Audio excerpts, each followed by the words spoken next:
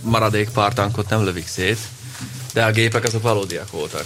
És az nagyon-nagyon ritka.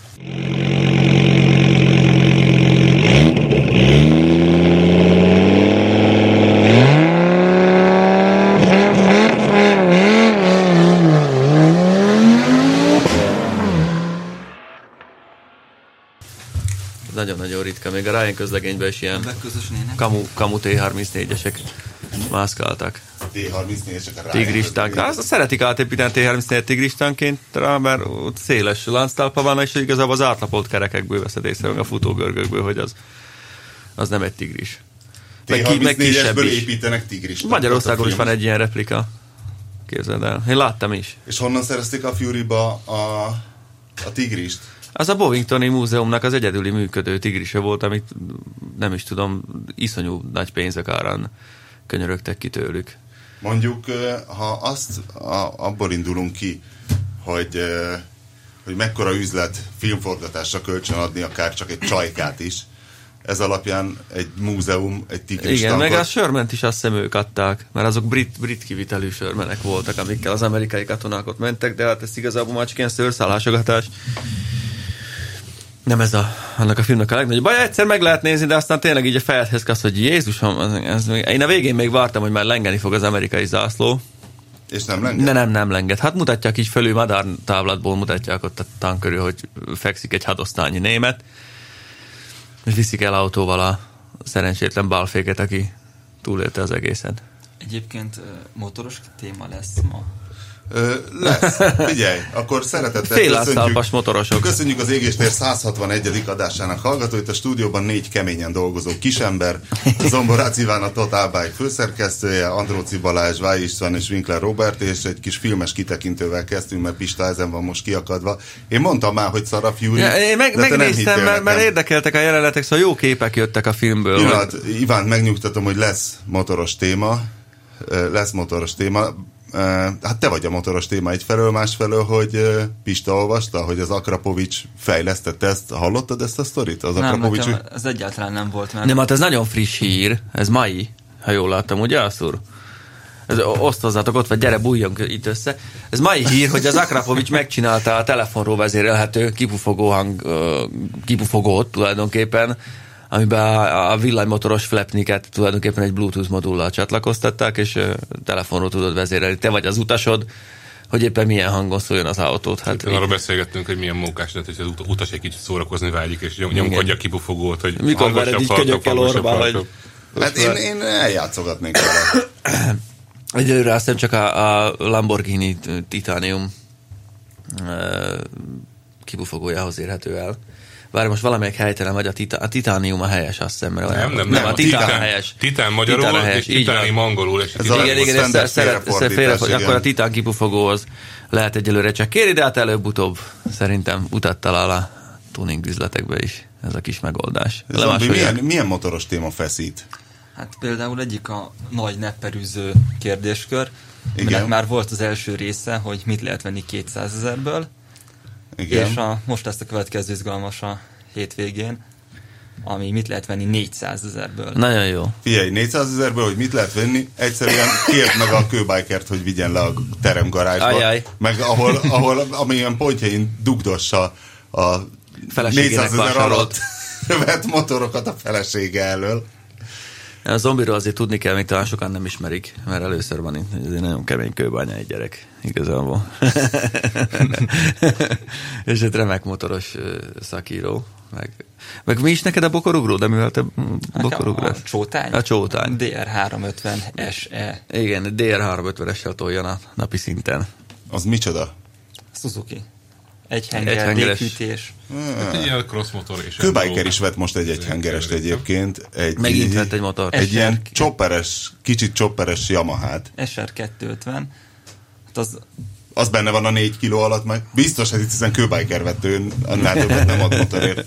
Nem, igazából ott az XS 400 van, mint azoknak az embereknek egy jó választás, aki a szép motort szeretné, ami jól néz ki, meg lehet vele jelenni, és nincs vele különösebb nyűg, tehát nem üti agyon a stílust azt, hogy még neki kell állni, még a gyertyát kipucolni, meg a karbit leszerelni. XS 400, ezt megjegyeztem. És abból főleg a régi, mert annak volt egy ilyen viszonylag csúf szögletes lámpás változata, az nem a szép kategória, de a kerek lámpás azért az mutat. De volt egy ex-kollégánknak, igen. Szépen átépítve. Ja, hogy az Árpádnak a borzalmas motorjára gondolsz? Ez a szépen átépítve. Az iróniát így nem hallottuk ki, csak onnan tudjuk, hogy tudjuk. Vegzálják el motorosokat a közteresek? Zombi, tudsz erről valamit? Nem vegzálják. Még nem? Most a Véda rendszer kapcsán azért érdekes lesz, mert az pont arra megy rá, hogy videóval ki lehet szűrni minden tahóságot, tehát a sorok között nem szépen elmenni, és látom. Fölhajtani a biciklisávra, ahol lehet. Azt hallottam, hogy egyelőre a rendszámfelismerésen kívül semmit nem tud ez a rendszer. Hát, nem azon, hogy nem tudja, hanem meg kéne venni a szoftvert. Úgy tudom, hogy tesztüzem van. Legyen csak jó sokáig. Legalább fél évig. Nem? Elvileg azt írják, de ez idővel azért egy neccesebb kérdés lehet, mert az ember azért motorozik, hogy el tudjon menni helyeken. Most ezt az opciót fogják kivenni a kezünkből. Hát a sorok között úgyis el tudsz menni, nem? Az kereszt megengedi.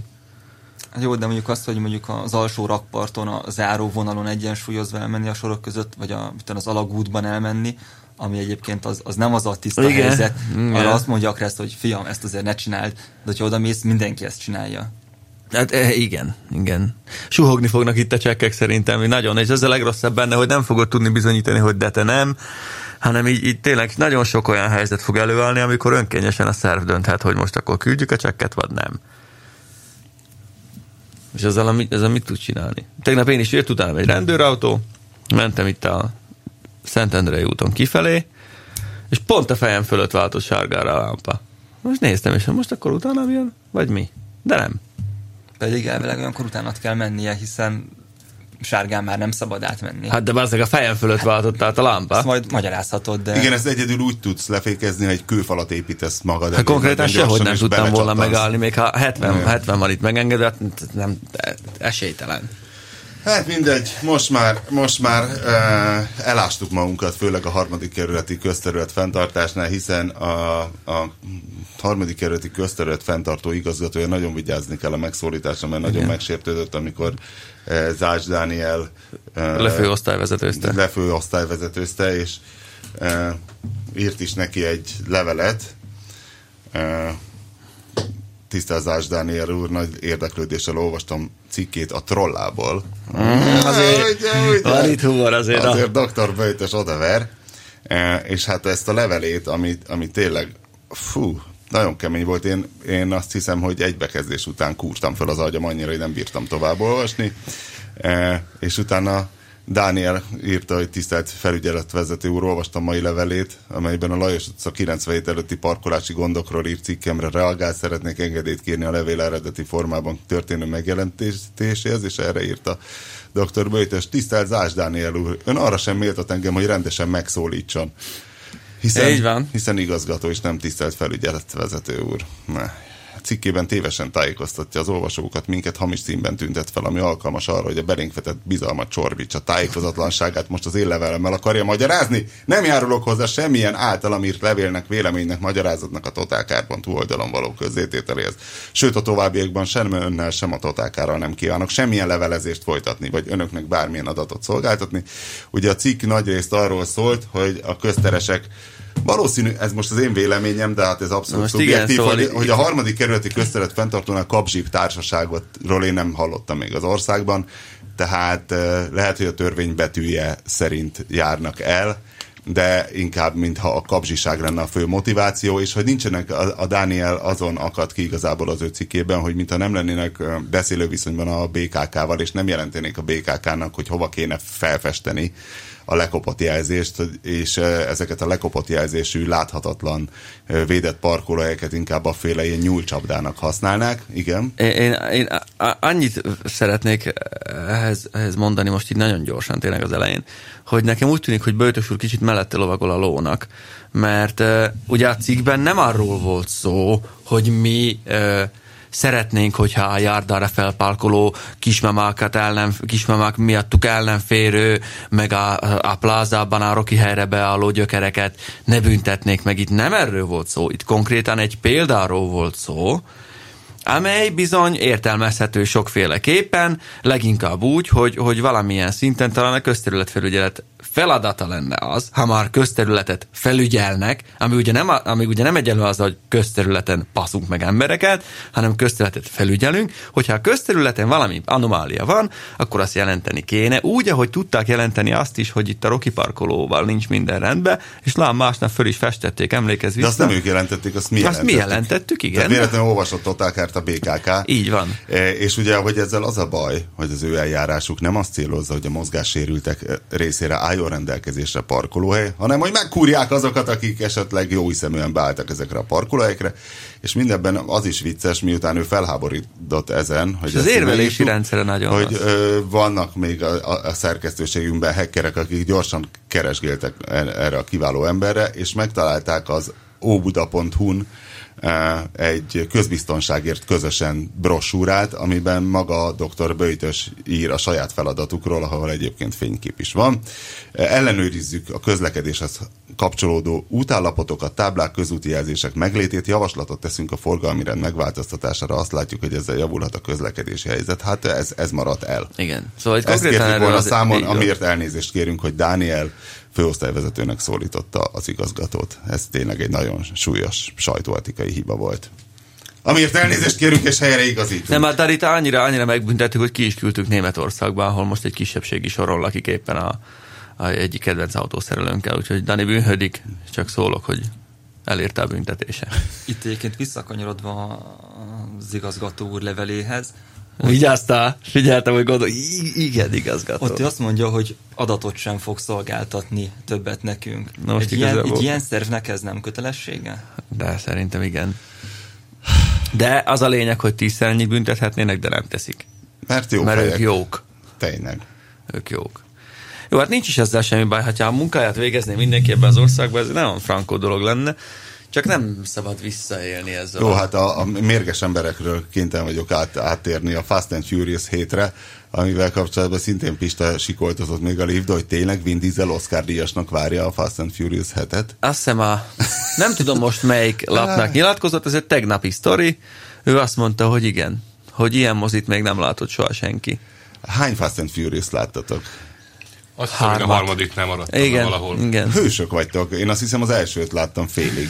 Én 3 láttam, de most láttam valami még rosszabbat, és mindenkinek ajánlom, aki nem, egyrészt nem Paul Walker rajongó, másrészt meg látott már normális autós filmet, mondjuk a Le Mans-t, vagy egy motorost, az utolsó Indiát. Szóval valami ilyen valósághoz közelebb, hogy a Need for Speed című filmet azt kedvenc üzletéből kölcsönözze ki. Mindenképpen nézzék meg. A 24. Van benne híres színész? Biztos híresek ezek a színészek. Én ilyen csillogószemű fiatal gyerekeket láttam igazából, akiknek még szerintem jogsíjuk sincs, de nagyon kemények. Nagyon kemények, egy műhelybe élnek, ami nagyon rosszul megy. Ez az alapsztori, hogy rosszul megy a műhely, adósság van, meg össze lehetne rakni egy kis lóvét. Az egyébként az egy kemény feladat egy forgatókönyvírónak, egy videójátékból. 6,6-on áll az IMDb-n, most gyorsan megnéztem, és akkor nézem a színészeket. Várjál, Aaron Paul, az valami ismert. Biztos. Aaron Paul. Ilyen csillagszemű gyerek. De az a lényeg, hogy...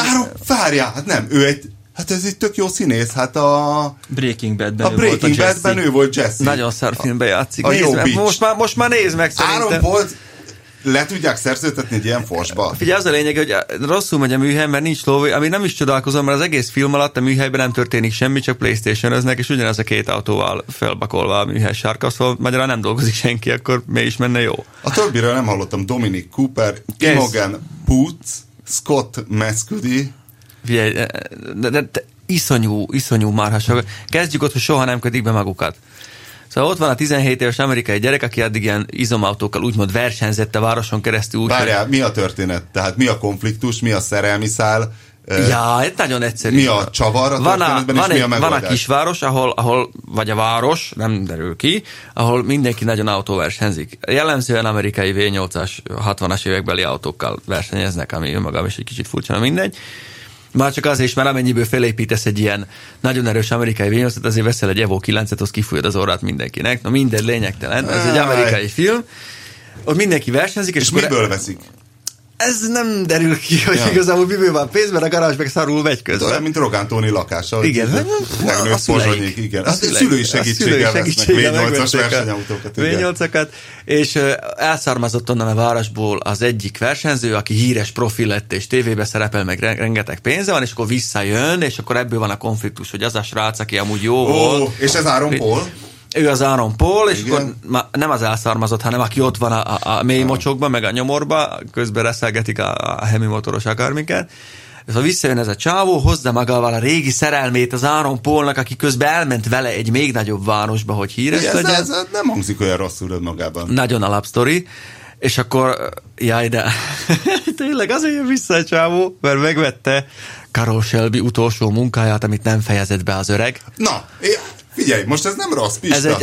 Ez egy mostani Mustang GT, egy előző ha nekünk Mustang. kellett volna megírni, nem tudom, hogy külön sztorit ki tudunk. Na mindegy, és akkor oda megy ehhez. Nem ez a szakmánk, nekik meg igen. Oda megy ezekhez a gyerekekhez a szutykos garázsukba, hoznak egy félig kész romot egy traileren, és akkor azt hiszem 2 nap alatt fölépítik belőle a 900 lóerős Shelbyt, amivel 370-et lehet menni, azt hiszem Laguna Secan, vagy mindegy, a lényeg az, hogy nem egy oválpályán megy vele 370-et a csávó, hanem egy nagyon hosszú egyenesben. Nem, egy ilyen kanyargós pályán, nem is érted, így a csaj állott egy ilyen kézi sebmérővel, és akkor nézi, hogy 374, így közben látod, hogy így futkároznak a mérföld-per-órák a kijelzőn, meg így nagyon sokat vált, meg igazából a keze mindig a kormányon, de amikor nincs a kormány, akkor így fönt fogja a kormányt, nincs bekötve soha senki. Bocsánat, az annyira szép egyébként.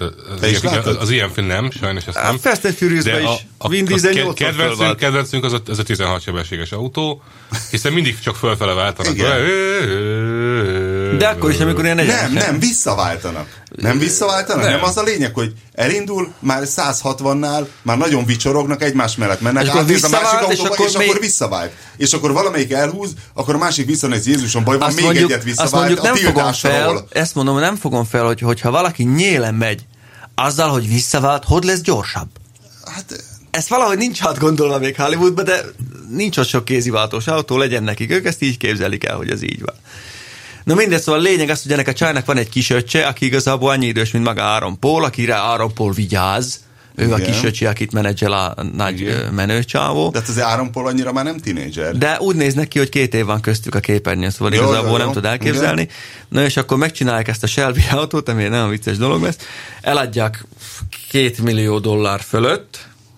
Igen. Ilyen nagyon-nagyon, de ilyenek vannak, hogy húzza még rá a 3-at, és ilyen, a magyar szinkron az mindig jó egy ilyen autós filmben, hogy ne találtan kerékdőlést, vagy valamit kell lefordítani, az nagyon nem megy, és akkor vannak ilyenek, hogy milyen fejek vannak ezen a motoron, gondolkoztam, milyen faszra gondolat, ja, hogy hengerfej, hogy ugye head angolul, és akkor jön oda a csaj, és mondja, nem tudom milyen fejek, meg nem tudom milyen, Jézus Mária, Szent József, és akkor elhívja őket ez az elszármazott.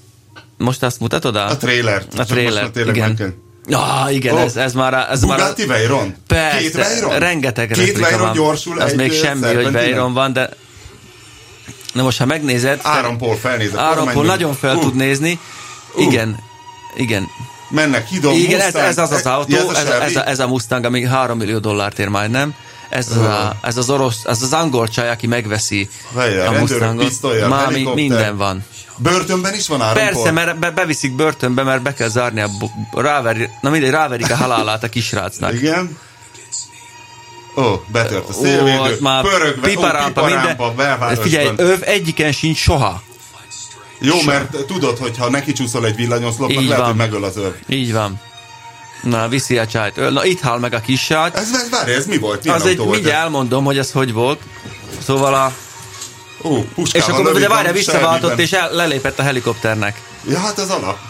És ilyen nagyon driftek vannak benne, mert úgy vagy gyors. Ezt az amerikaiak úgy képzelik, hogy akkor vagy gyors egy városi versenyen, hogyha folyamatosan keresztbe mész. Hát ez nyilvánvaló. Na, igen, itt most szednek. Igen, na, ez a jelenet, amit látsz a trailerbe, ez akkor van. Ja, igen, elmennek a gazdag versenyző srác, aki kicsit ilyen nyegle. Igen. Kinyit előttük ide. Ő a Veyronos? Ő a gazdag.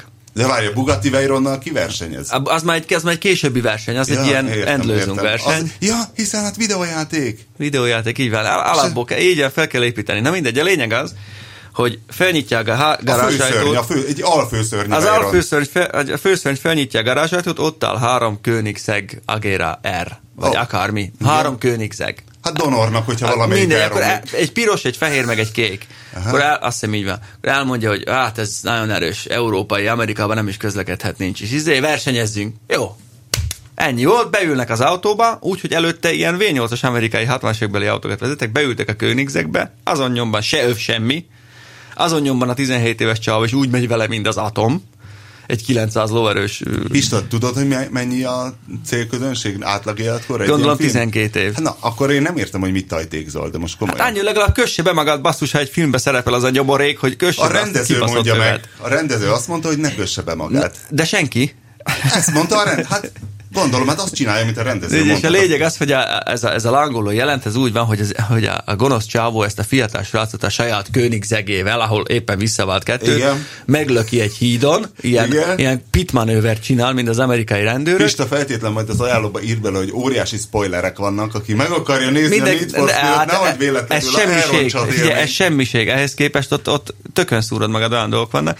Na mindegy, ez elkezd bukfencezni ez az autó, és CGI-vel ég. De úgy, hogy csak a felülete. Igen. Tehát, hogy nem a motorból csapnak ki a lángok. Nem, hogy a felülete ég az autónak, hogy így hengerbucskázik, olyan, mintha így meggyulladná a szalonna a nyársnak a végén. Sokkal nehezebb programozni egy belső égést szerintem. Elképesztően gagyi, és akkor leesik a csávó, az ott megég a kisfiú, ezt elviszik börtönbe, mert letakadja. Jó, Pista, és Cobra 11-et láttál, amikor a motor nélküli autók röpködnek? A Cobra 11 ennél realisztikusabb. Na. Úgyhogy innentől kezdve mindenki tudja, hogy mit várjon, de én azért megnézem most már a 7. Fast and Furious-t, mert ugye valahogy be kellett fejezni Paul Walker nélkül, meg hogy miért lesz az Oscar-díjas, most már kíváncsi vagyok. Hogyha Vin Diesel azt mondja, hogy az egy nagyon jó film. Vin Diesel játszott már Oscar-díjas filmben. Így van, tehát... egy agyatlan katonát játszott egy Oscar-díjas filmben, akit aztán lelőttek a város közepén. Caparzo őrmestert, azt hiszem, vagy hogy Caparzo? Valami ilyesmi volt. Még ott nyújtja a kezét, még ott esik rá az esőbe. Na jó, mindegy, térjünk egy kicsit az autós hírekre a trollkodásból. Az Assur azt állítja, hogy a Mahindra megveszi a Pininfarinát. Nem, ezt a Bloomberg állítja.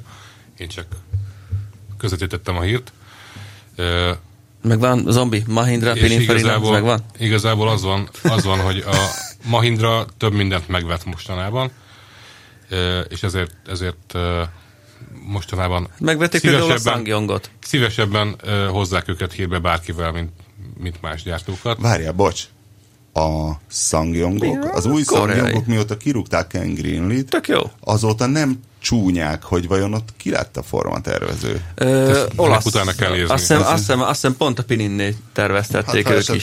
Gondolod, amíg trollkodunk, adok egy laptopot, jó, nem? Az új Corando sajtóbemutatóján én voltam, és azt hiszem a Vagyá Ital Design, vagy valamelyik olasz stúdió. Nem néznek ki rosszul, de az egészben azért az lenne az izgalmas, hogyha tényleg megvennék a Pininfarinát, és ők terveznének a SsangYongnak, ami a Mahindra és a Mahindrának, aki szintén rendelkezik egyfajta ilyen teherautós vagy... Jó kinéző Mahindra teherautók lesznek. Igen, pick-up. Mennyibe kerülhet egy Pininfarina? Hát ez a maradványértéken már annyira nem sok. Pont láttam tegnap. Igen. De nem emlékszem a pontos számra. Egy ilyen... Nagyságrend. Egy ilyen 100 millió... Nem ilyen 475 millió euró körül? Nem, az nagyon sok lenne. Nem, valami 100 valahány millió. Euró? Euró. Basszus. És ebben az a nagy dolog, igazából hogy ott nincs gyár. Az elmúlt... Az egy iroda. Egyrészt van valami kisebb fajta gyárt, tehát ilyen évi néhány ezer autót tudnának csinálni. Ugye ők kabriókat gyártottak bérben. Opel Astra, meg kupékat. Meg ezeket a P4/5-ös Ferrari-kat. Az Astra az aztán Bertone. Most az Bertone, igen. De ők csináltak, azt hiszem a Focus Cabrio volt Pininfarina. Fordnak. Hoppá! Na, zombi, tessék, a motoros téma. Talán Mitsubishi-nak. A motoros teteje volt a Focusnak. Több cégnek is csináltak, ilyen évi néhány ezer darabot tudnak, hogy gyártani. Várj, a Mahindra az megvette a Saab maradékát is, nem? Nem, azzal is csak hírbe hozták egyelőre. De például megvették a Peugeot-nak a motorkerékpár divízióját. Hát az robogó divízió. Vagy robogó divízió, ami... Hát Peugeot motor nem létezett? Hát robogó létezett. Hát egyébként a Zacskónak is a robogója, ami igazából egy Honda, de Peugeot néven. Az Zacskó az Zácsdani munkaneve, csak szólok, hogy ezt nem szoktuk. Várjál. Tehát akkor a Peugeot licenc alap, nem, a Peugeot néven Honda licenszel Indiában gyártott. De nem, Peugeotnak rengeteg de sok van saját fejlesztés. Vivacity, meg tököm tudja micsoda. Kompresszoros robogójuk. Azt én vezettem is. Vezettem is. Van egy rendes palettájuk. Megvették azt. Nagy robogó, kis robogó, minden. Tehát az látszik, hogy ők most próbálnak terjeszkedni egy picit. Az első lépés az a Ssangyong volt évekkel ezelőtt, annak most látszanak az első eredményei. Tehát most van a Mahindránál is egyfajta modernizáció, ami valószínűleg már a Ssangyongtól leszívott technológiának a hasznosításával jött össze. Meg a Shangyongnál is van pénz. Van, hát. Mert hát az indiaiak adnak pénzt, mert a Mahindráról azt kell tudni, hogy az Indián belül egy hatalmas, mindenfélével foglalkozó vállalat, akik jól megélnek az indiai piacból, csak szeretnének... Traktor, repülő, busz. Szeretnének ennél több, igen. Gépeket, minden franc, hajókat, minden gyártanak. És a legnagyobb használt autó kereskedő lánc. Hát meg ilyen szerszámgépeket gyártanak mindenkinek, tehát ez egy nagyon komoly nagy cég, csak az autógyártásban ilyen nem tudom, ilyen partvonalon vannak nagyjából. De mit tudhat egy Pininfarina, tehát, hogy nem érdemesebb egy saját tervező stúdiót csinálni úgy, hogy elszívsz egy kis agyat. Tehát a Pininfarina az nem egy agy. A logót rá tudod nem, tenni. csak hát ott megvan az infrastruktúra arra. Igazából a Pininfarinát arra próbálta kihegyezni az azóta elhunyt Pininfarina fiú, tehát az alapítónak a fia. Nem Sergio. Sergio volt az öreg, nem? Nem, a fia is Sergio. Fia is Sergio. Sergio Junior. De ők mind farinák igazából, nem Pininfarina. Az a lényeg, hogy meghalt az ember néhány évvel ezelőtt, és gyakorlatilag az elmúlt 11 évből 10 évben veszteséges volt a cég. Viszont ők arra próbáltak rá erősíteni, hogy az első ceruzavonástól a prototípusig mindent meg tudnak csinálni egy megrendelőnek. Ehhez számítógépek kellenek, egy ilyen, minek hívják a millt magyarul, ez amivel agyagmodellt tudsz kivágni, ez a valamilyen mill. Hát vagy 3D nyomtató, vagy valami. Vagy 3D nyomtató, szóval ez nem egy 100 milliós tétel. Nem, meg ők az utóbbi időben átálltak az ipari dizájnra is, ha megnézed. Mindenféle gép, egyre több mindenféle gép volt. Ilyesmit is. De inkább ott a név kell, szerintem. Hát kell a név, meg a know-how. Kell a bázis, mert Olaszországban van egy jó kiépített bázisuk. Kell a szaktudás, meg a tapasztalat, meg az emberek. Meg igazából tudják, hogy milyen formát. Ez igazából így egybe, tehát ezt így összehozni, ez pusztán 4-5 év kérdése, így megveszed egybe, készen. Lehet, hogy Indiában nem tudják, hogy milyen formatervű autó kell Európának. Ezek hát az biztos, hogy nem tudják, hiszen maga Mahindra mondta a szemembe, hogy szerint ez a XUV500 jó lesz Európában is. Úgyhogy így meg azért megveszik. Látunk XUV500-at utcán szerintem? Én még sose láttam élőben, csak képen. Itthon ígérgették egy darabig ezt a Nyegleónak, hogy lesz. Hát volt, együtt mentünk, te is ültél benne. Ja tényleg, persze. Az volt az ugró gepárd. Igen, az ugró gepárd. Igen. Ja tényleg, jut eszembe a munkagépekről, te voltál steigerezni. Az újra feltámasztott. Voltam steigerezni, igen, Szabadegyházán, ami nagyjából a Velencei tó és Dunajváros között ilyen valahol félúton. Te láttam a képeidet, a dizájnt, azt így meghagyták, nem? Valami jó, azon nem kell változtatni.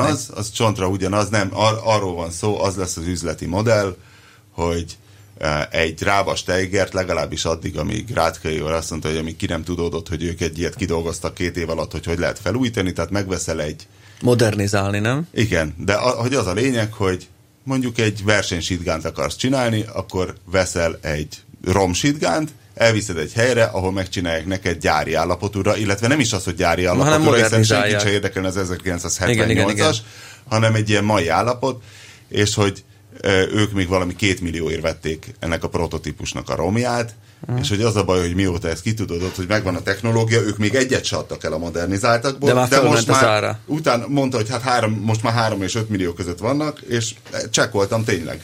3 és 5 millió között, tehát 3 alatt nem kapsz. És szóval igazából ilyen modern motor, modern hajtáslánc, a hidraulika, váltó.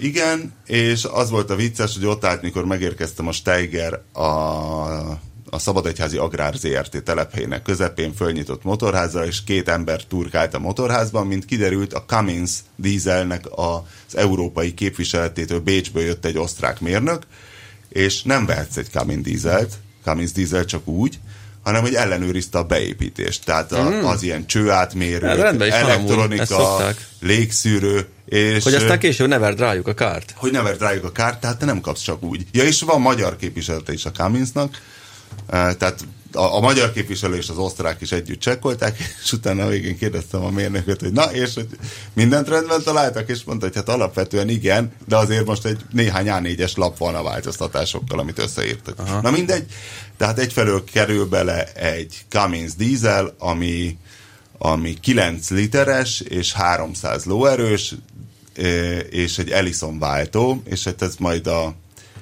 hétfőn lesz a cikk, elolvashatják részletes, hogy az a lényeg, hogy nagyon regényes volt, hogy mi legyen benne, mert hogy ez ugye 1974-ben kötötték meg a szerződést a Steigerrel, ami ugye valójában Steiger, mert hiszen ez egy amerikai cég, aminek ráadásul az észak-dakotai Fargóban volt a gyára.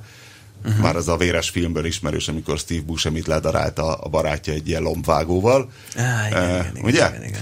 És hogy megvették a licenzt, és hogy az érdekes, hogy a Steiger nevű gyárnak nem ez volt az egyetlen együttműködése, hanem ugyanezt a traktort mindenféle néven gyártották, tehát ők legyártották, és hogyha a világos kék fejére festették, akkor Ford néven futott, International Harvester néven is futott.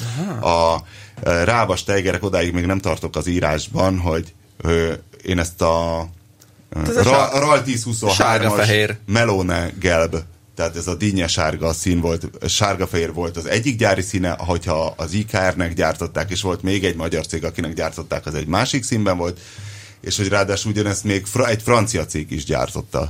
Ugyanígy, mindegy, hogy Magyarországon MAN dízellel nyomták, de hogy ugye nem volt igen, mert azt gyártotta a Rába. Mert azt gyártotta a Rába, és ugye sok pénzt elkúrtak a licencre, és ugye az új gazdasági mechanizmus, ugye a Kádár korszak fénykora, amikor egyszerre csak lett kemény valuta, de utána nagyon spórolni kellett vele, és mindent ki kellett váltani, és akkor egyrészt volt az MAN dízel, és egy nem tudom már milyen váltó, és az volt Csepel.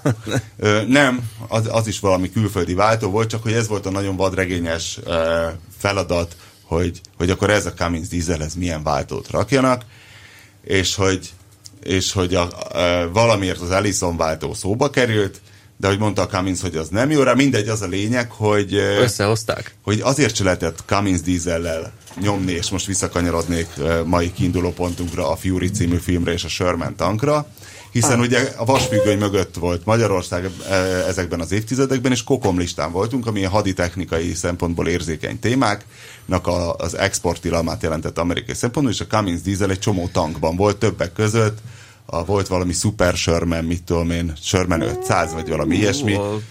És, de hát igazából ilyen vontatókban, meg teherautókban. Mindenben, tehát az ilyen páncélozott szállító harcjárművektől a mindenféle, szerintem még az Abrams tankban is valami Cummins dízel van. De egyébként a kokomlistát azt úgy kell érteni, hogy azon mindenféle rajta volt, tehát mint amilyen a hálózatba kötött PC-k is kokomlistások voltak, meg tehát ilyen szinten minden rajta volt gyakorlatilag, aminek volt értelme. No, de a lényeg az, hogy... Ez az egész Steiger sztori, hogy a túróba került Magyarországra 74-ben. Mennyivel jobban hangzik a Steiger, nem? Az olyan... Rába Steiger, hát senki sem mondaná Steigernek. Igen, na mindegy, és hogy a végén valahogy, tehát hogy a kutatómunka az gyakorlatilag internetes prospektusok túrását jelentette, furatok, méretek, milliméterek jobbra-balra, és ugye a végén rájöttek, hogy nem, ehhez a Cummins dízelhez cson nélkül fölmegy az Ellison váltó, és hogy az eredeti Steigerben is ez volt, csak hogy a váltó is kokomlistás volt, és a motor is kokomlistás volt. Mindegy, szóval a hidak azok eredetiek, és a kardánok is az eredeti rábák, mert hogy az jó megvan alkatrész, hanem hogy a motor váltó, akkor egy webosztó, hűtőfűtő, klíma, meg a fedélzeti klíma, meg a fedélzeti elektronika, egy csomó minden, és ez az egész csomag kerül 22 millió forintba. Tehát oda viszel egy romot. Plusz gari, ugye adnak rá gari. Meg hát nyilván minden garanciális, és hát itt az a lényeg, hogy 300 lóra van konfigurálva ez a motor, mivel ugye itt volt a budapesti Cummins vezérkos, ezért tudtam tőle kérdezni, hogy egyébként még mire lehet kalibrálni ezt a motort, hát és mondta, hogy simán 600-ra is, mit tudom én, például amerikai tűzoltó autókban simán 600 lóerős lehet, hiszen ott egy más igénybevétel, hát, ott van menetcél, gondolom, hogy a turbo feltöltés beállítását. Viszont ha úgy nézed, akkor ez nem egyáltalán nem egy rossz üzleti modell, mert ha mondjuk 5 millióért megveszed ezt, 22-t ráborítasz, maximum 30-ból van egy olyan... inkább ilyen 26-7-ből van egy olyan géped, ami amúgy ugyanezzel a teljesítménnyel, ugyanebben a méretkategóriában sokkal-sokkal drágább. Hát ilyen 50 millió körül igen. van. Tényleg, amit a múltkor olvastam, mikor szóba került ez a gép, hogy ebben igen, hogy egy darab diffizár nincs benne, ez így nincs marad. Igen. Vagy legalábbis erről nem volt szó. Fixhajtása van? Nem. Állítólag annyira jó a tapadása ennek a guminak, hogy állítólag könnyen elássa magát, vagy legalábbis én most már találkoztam, kiraktam a Facebookon a Steigert, és nyilvánvalóan azonnal jön egy traktortroll, aki mondja, hogy de hát ez hogy elássa magát, de egyébként meg ugye bármilyen traktor el tudja ásni magát, ami nagyon furcsa dolog. Ezen az agrárkiállításon ott kint mentünk ezekkel a Lamborghinikkel, és ott is mondták, hogy azért erre kanyarodjak, arra kanyarodjak, hát mondom, traktorral, hogy lehet már elakadni, és mondták, hogy de nagyon szépen el lehet bármilyen traktorral akadni. Iván, neked vannak tapasztalat a traktorral? Hogy Kőbányán, hogy megy az aratás? Nem tudom, azon gondolkoztam, hogy ha traktorral akad, azt mi a szarral szedik ki? Hát egy másik, vagy két másik traktorral, pont ezen az agrárkiállításon mesélte egy ember, hogy ő látott John Deere-t tetőig, tehát kabintetőig elásva magát, mert hogy szántottak, vagy nem is tudom, és hogy tudta a tulaja, hát maga a gazda, hogy ott van egy ilyen, ennek volt valami nagyon jó szakneve, egy ilyen pöffeteg valami, ami nagyon vizes, de hát, hogy szántott, leszállt az este, szántott, majd egyszerre csak ebben találta magát, és hát ezért is mondta a Steigeres fejlesztő, hogy úgy van kitalálva ez a Cummins dízel is, hogy úgy van programozva az elektronika, hogy enged egy komoly teljesítmény növekményt, mit tudom én, 20 másodpercig, mert egyébként egy traktoros lelkében az van, hogy nem akadhatok el, tehát addig próbál kijönni, míg le nem gyilkolja a traktort. És azért az elektronika korlátozza az ilyen irányú próbálkozásaidat. Na mindegy is, hogy azt a John Deere-t azt úgy szedték ki, hogy először jött egy másik traktor, egy harmadik traktor, majd a végén egy markoló, a markolóval körbeárkolták, igen, hogy egy kicsit a vízelvezetés meglegyen, és utána cuppantották ki valahogy. Iván, meséljél még. Nem mesélni, kérdezni valóim lennének. És Winkler te kimentél szépen szántani becsületesen? Ó, hát Winkler már nagyon profi. Figyelj, a traktoros trollok kedvéért elmondom, hogy boronálni, mert én azt írtam, hogy tárcsázni, mert én azt írtam, hogy boronálni, a hivatalos neve egyébként tárcsás borona és borona tárcsa, mindegy, tehát a traktor troll az egy nagyon... Hát ez rosszabb, mint a bármelyik díszlés. Rosszabb, mint a díszlés troll, igen. Tehát egy kicsit tárcsáztam, le is fényképeztem, nem tudom, bemerjem rakni a cikkbe, mert különben megölnek a traktor trollok, tehát én amikor traktor tesztelek, hát ugye beül az ember, és akkor 5 perc alatt kell megváltanom a világot, és természetesen amikor visszanéztem az én boronálásomra, hát szörnyű dolgokat műveltem. Tehát akkor nem az lesz a profilképed a vidék társkeresőjén? De. Hát tényleg a zombival most az egész szerkesztőség rácuppant a...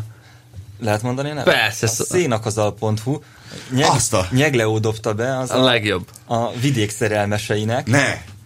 És irdatlanul rápörögtünk, én be is regisztráltam egy kamu profillal.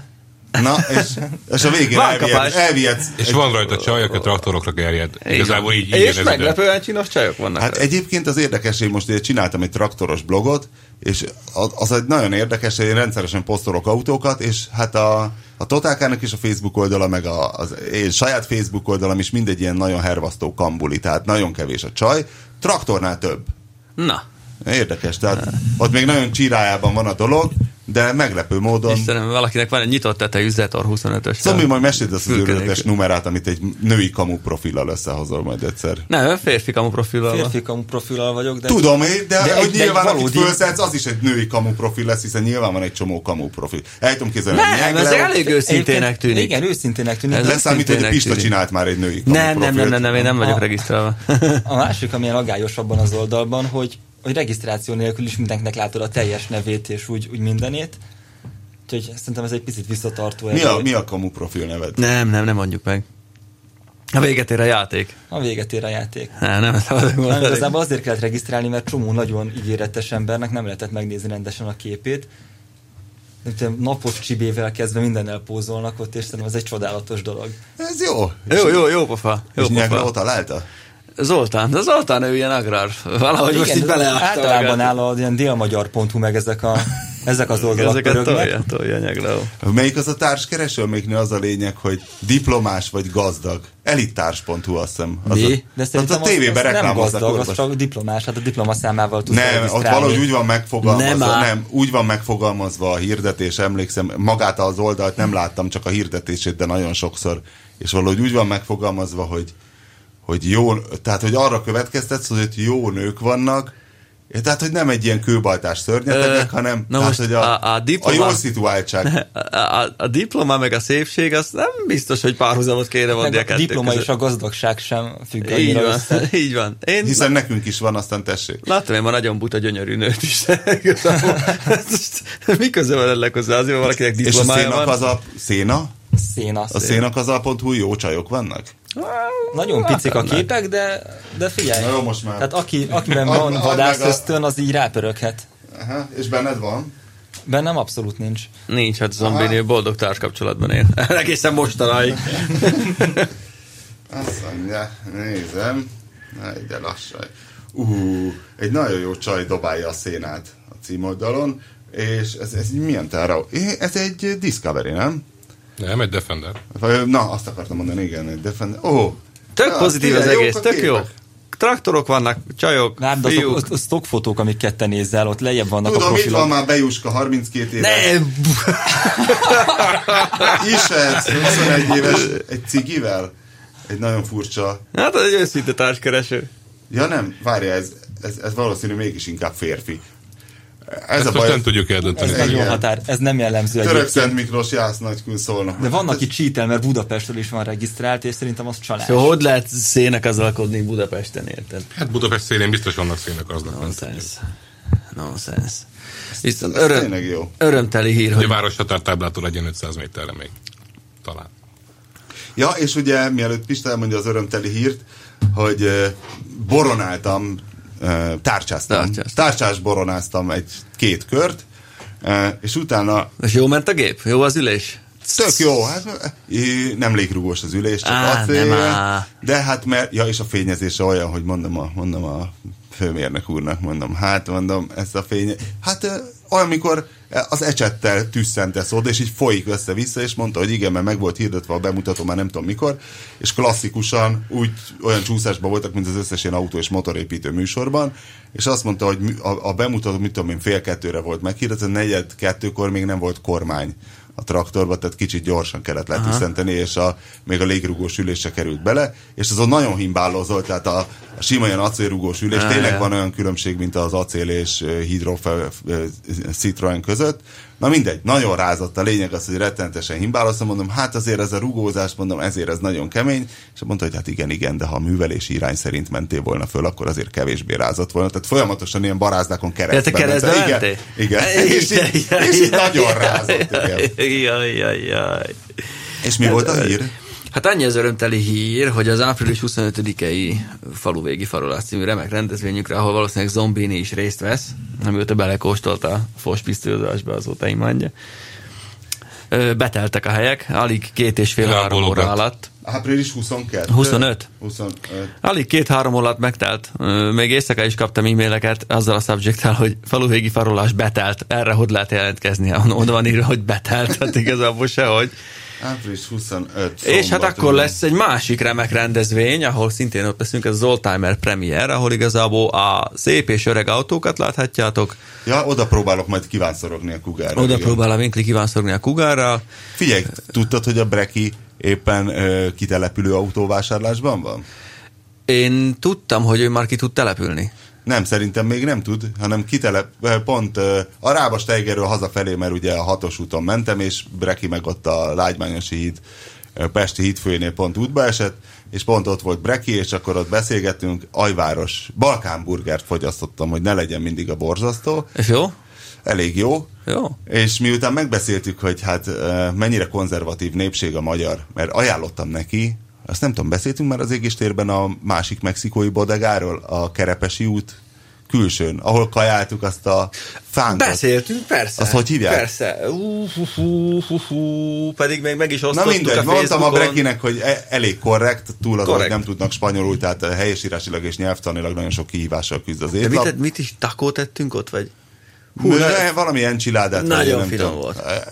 Vállalható volt, és mondtam a Brekinek, hogy milyen jó volt az a fánk, hogy miért nem veszi fel a repertoárba, és ő a churrosra gondol, de mondtam, hogy nem a churros, nem a nutellával töltött ilyen Fekete László hüvelykújnyi zsírban sült és mondta, hogy hát ők már nagyon óvatosok, mert annyi mindent próbáltak, hogy sütöttek tortilla chipset, ott frissen minden, nem kellett senkinek, és sorolta a sok dolgot, amit csináltak, és nem kellett senkinek, de hogy most egyébként kitelepülő autót fog vásárolni. Na és mit vesz?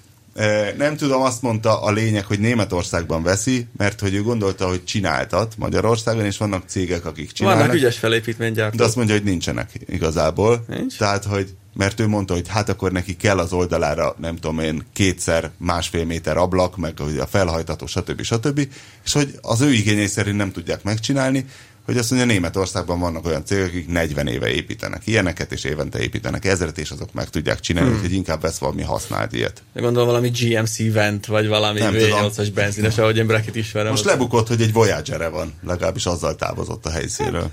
Gondoltam, hogy valami amerikai autóval. A Grácia amerikai. Na, mit mondjuk még? Mi lesz még a héten, meg mi lesz a jövő héten? Kútbe esett egyelőre a Maybach. Sajnos az van a Maybachal, igen. Az van a Maybachal, hogy hát nem is tudom hány éves nem is a tulaj, hát mondjuk azt, hogy a tulajdonos képviselője, hát egy fiatal srác, akit már amikor tőlük kaptuk a Bentley Mulsanne-t is, és azzal is rendszeresen megkúrták a rendőrök, hát ha tudták valamivel, mert hát felháborító, hogy egy ilyen 20 éves illető mászkál egy Bentleyvel, és most megkúrták a Maybachal is, mert valami papír nem érkezett meg, úgyhogy sajnos Maybach még nem lesz. De lesz, csak most nem volt. Csak nem a jövő héten. Igen. De valahogy kibekkeljük, addig remek összehasonlító használt teszteket tervezünk, úgyhogy stay tuned. Én meg megírom azt a szörnyű Fábiát. Szörnyű? Hát használhatatlan. Ezzel gondolkoztam, akkor múlt héten még nem tudtam, most már, hogy... Tényleg? Hát ez nekem új info, hogy ott még annyira oda voltál érte. Te nem voltál itt, amikor éppen kiszámoltam, hogy a hátsó ülés? Hogy miért nem fértem el én a hátsó ülésen? Nem. Ja. De te azt mondod, hogy fel tudod hajtani az ülőlapot. Fel tudom hajtani, de nem jó semmire, hiszen nem tudod kombiként használni. De én nem tudtam az 5 ajtósba felhajtani, pedig téptem erősen. Igen, de a tiédben más ülés volt. A tiédben normális emberméretű ülés volt, és 300 literes csomagtartó. A kombiban 500 literes csomagtartó van, tehát 200 literrel megnövelték, de kiszámoltam ilyen literes kockában, hogy sehogy se adja ki a matek a nagyobb csomagtartót, csak úgy, ha sunyin előbbre hozod a hátsó ülést. És mozgatható a üléssor? Nem, ez az, hogy nem. Ja, hogy előre kellett... Igen. Tehát a kis mumukát, mikor beültettem magam mögé, akkor úgy kellett előre húznom az ülést, hogy teljesen a kormányt folytogattam, és a jobb térdemben volt a slusz. Ez egy picikét ilyen beteg kényszer ebben a kategóriában, hogy 500 liter alatt nincs csomagtartó, mert a Dacia Logannak is annyi van, ami ugye olcsó. Igen. De ott elférsz a hátsó ülésen. És akkor már, de nem, tehát, hogy ha nem adná ki a padlólemez, ahogy nyilván itt se adja ki. Hosszabb a kombi, azt hiszem 10-valahány centivel, de az nem de nem a tengelytávja szerintem. De a tengelytávja ugyanannyi. És a hosszú tengelytávú az a Rapid, az egy picivel nagyobb ugyanazon a padlólemezen. Tehát még azzal se szabad konkurálni a Fábiának. Szerintem itt egy picit szorosan vannak a Skodák egymás mellett. És ez áldozatot követel. Szóval nem tudom, hogy a pontozáson őrlődök azóta is, hogy lehet-e 2,5 adni egy olyan autónak, ami tök jó vezetni, és minden szempontból egy nagyon jó dolognak tűnik, egész addig, amíg be nem ülsz magad mögé, és ott nem férsz el. Lehet, hogy el kéne mennünk a pohóhoz, és bekéreckedni. Neked kéne kipróbálni, mert én nem ültem az 5 ajtósban, de te elfértél az 5 ajtósban magad mögött. El lehet férni, de... Jó, de abban egyáltalán férni. Nem. Aha, úgyhogy valamikor arra kéne kanyarodni. Hát vannak még itt nekünk társholyban, meg betárazva ilyen leleplezős cikkek. Fogunk mi még csomagtartó űrméretet mérni, nagyon pontosan. Fogunk mi még... Mi? Arról nem hallottam. Hát elmondom, nyilván nem fogom most elszpoilerezni, de van itt több ilyen is. Úgyhogy reszkessetek, importőrök. Jó, és találkozunk jövő héten. Előre megmondom, hogy az Égéstér 162. adása lesz. Tartsanak velünk akkor is. A műsor a Béton partnere.